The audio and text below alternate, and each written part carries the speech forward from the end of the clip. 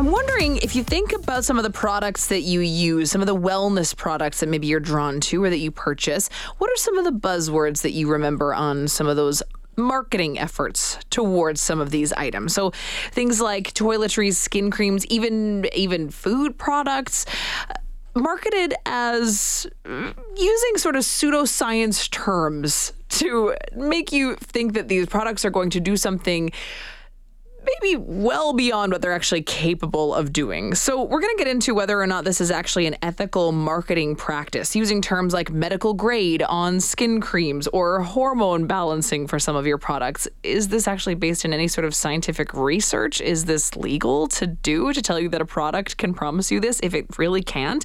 We're going to get into it right now with our guest, who's University of Alberta professor in health law and policy and Canada's research chair in health law and policy, Timothy Caulfield. Timothy, always good to talk to you. Thanks so much for making time for the show. Thanks for having me on, Chelsea. So you were featured and consulted in an article that ran in the New York Times, and the title of that was called Fake Science Sells Wellness. And I can see why you were consulted upon this, because this is really your area of expertise, Timothy. What draws you to the idea of fake science and the way that we're falsely marketed to? I know you're very passionate about it. Why is that? Because I'm seeing it everywhere. It's absolutely everywhere. And your intro, really touched on it perfectly.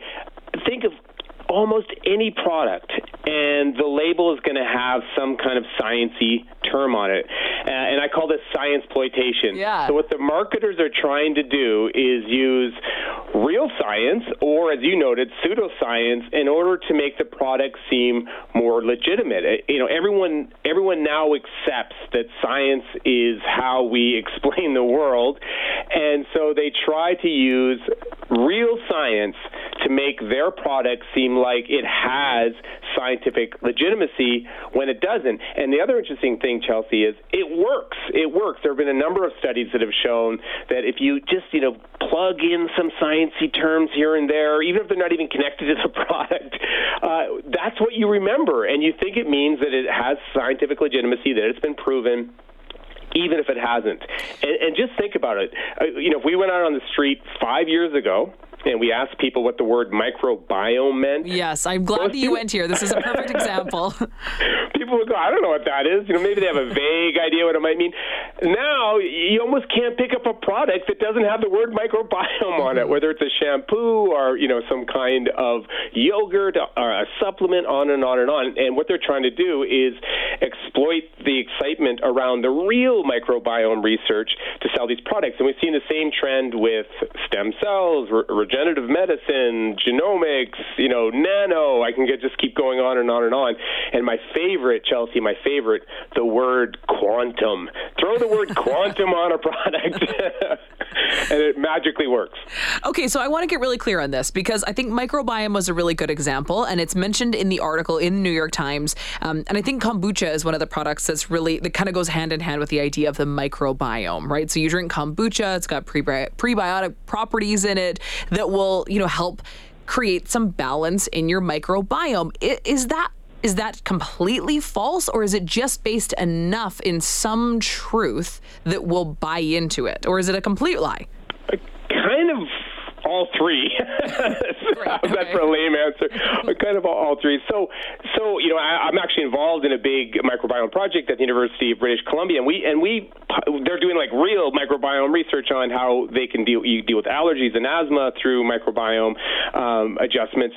And the reality is most of the microbiome research is not ready for clinical application. It's not really ready for a product, right? But there is real science there. And so what the marketers are doing is they're exploiting that in order to make their product seem more cutting edge and more legitimate. We did a study that was published not that long ago on how microbiome is represented in the public sphere, and it's almost all hype, very little real science. So who's coming up with this? Because it feels like it's sort of a collective effort from, everyone from an influencer to certain products to certain companies that are marketing this and using these buzzword terms. Who's ultimately responsible when we're using a term like microbiome or, medical grade or hormone balancing? Where are these coming from? That's a really good question, because I think it's a systemic problem as much as it is that, we can point the finger at the marketers and those people trying to profit. But I think it's a broader problem. It has to do, also with how, people from my community, the scientific community, the research community, talk about their work, right? Sometimes we talk about it in overhyped terms, and this is something that we've also studied. And I get it. Researchers are excited about their work. They think it's going to be in the lab maybe sooner than it realistically could be in the lab. But that excitement is picked up and leveraged by the marketers. On the other sort of side of the equation, we have, the individuals who are sort of accepting it. We need to have more critical thinking skills and sort of discerning what's good science and what's not good science. But of course, the marketers do deserve some of the blame here for exploiting this stuff. But I think you touched on something really important, that I think as consumers, we need to exercise our critical thinking maybe a little bit more. And maybe the onus is on us as consumers. I'm a bit torn here, because I can appreciate and understand how someone who's marketing a product ultimately wants to sell it, and they want to use these terms. It's not illegal not to, but they're just sort of based enough in what sounds like science that it will get consumers to buy them. Is that onus then on the person that's making that purchase? Well, I would like to see more done on both sides, right? So I do think we need, in this age of misinformation, in this age of spun science, and in this age of bad science, because that's something else we haven't talked about. Sometimes they're relying on bad science. I do think I would like to see a higher standard for marketers, right? If they're going to use that terminology, it should be required to be rooted in some real science. But you're right. If they're not making a direct health claim, if you make a health claim, then that Health Canada kicks in the U.S., the FDA and FTC kicks in. So they're very careful how they use the language. So the regulatory levers are pretty minimal. But I would like to see them raised a bit. And then on the other side, I think as consumers, we need to teach more critical thinking skills and sort of arm citizens with some people aren't even aware of this, right? Make individuals more aware of how science is exploited to sell products. So talk a little bit about something that you just mentioned, bad science, and some of these being rooted in bad science. What is that? So one of the big issues of today is so much of the scientific literature is polluted with bad science. We certainly saw that happen over the last 3 years. And by that I mean science that's published in fake journals, science that is published in what are known as predatory journals. So these are journals of very marginal quality that you pay to have your study, and putting that in scare quotes, published. And then that gets picked up by social media people and circulated. And even if it's retracted, even if it's highlighted by the broad scientific community that this is fake, people still remember it, and it becomes what I call a zombie study, right? And I hate to raise the word vaccines, but this is a really good example of where that happens, where the anti-vax community will publish a very bad study or even a fake study, a fraudulent study, and people just remember the study. They don't remember that it's been retracted. And this is a real problem, Chelsea. The scientific literature is becoming increasingly polluted, which makes it more difficult for people to tease out what's good stuff and what's bad stuff. Yeah, it makes me think of that, really lofty dream world we just talked about, where people exercise critical thinking might be impossible. Do you feel like we're just drowning in a sea of misinformation? What's the best way out of it? Well, I think you're right. I think that this trend is going to make it more difficult to tease out, to apply critical thinking skills. But there are some tools, and one of the best ones is body of evidence, right? Don't fall for what's called the single study syndrome. Never fall for, there was this one study that involved 6 mice that found X. It's never going to be that, right, when you're talking about something as complex as the human body. So always think about, okay, what does the body of evidence say on this topic about diet, about skin care, which, of course, a lot of these products are focused on. What does it say? And that's I think, a really good place to start, and it's a way to navigate through all this noise. What about reading reviews?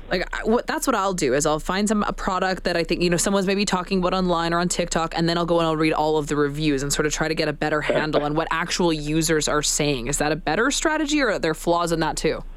Chelsea, we're going to have another conversation when my new book comes out, because I have a whole section on the review economy, and the short answer is no.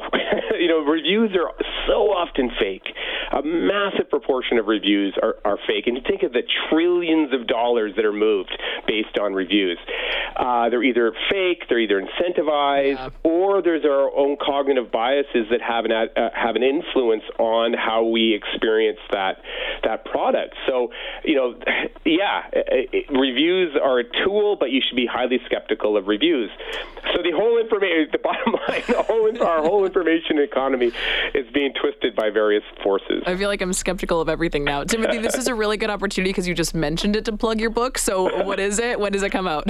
Oh, I was too early. That was too early. I think it's probably going to be out in early 2024. So, okay. Stay tuned. Well, while we are inundated with misinformation and junk science, pseudoscience, I know that we will chat again before your book comes out. So lots of chance for you to talk about it and talk about what it is that we as consumers still do not know. Timothy, thanks so much for your time today.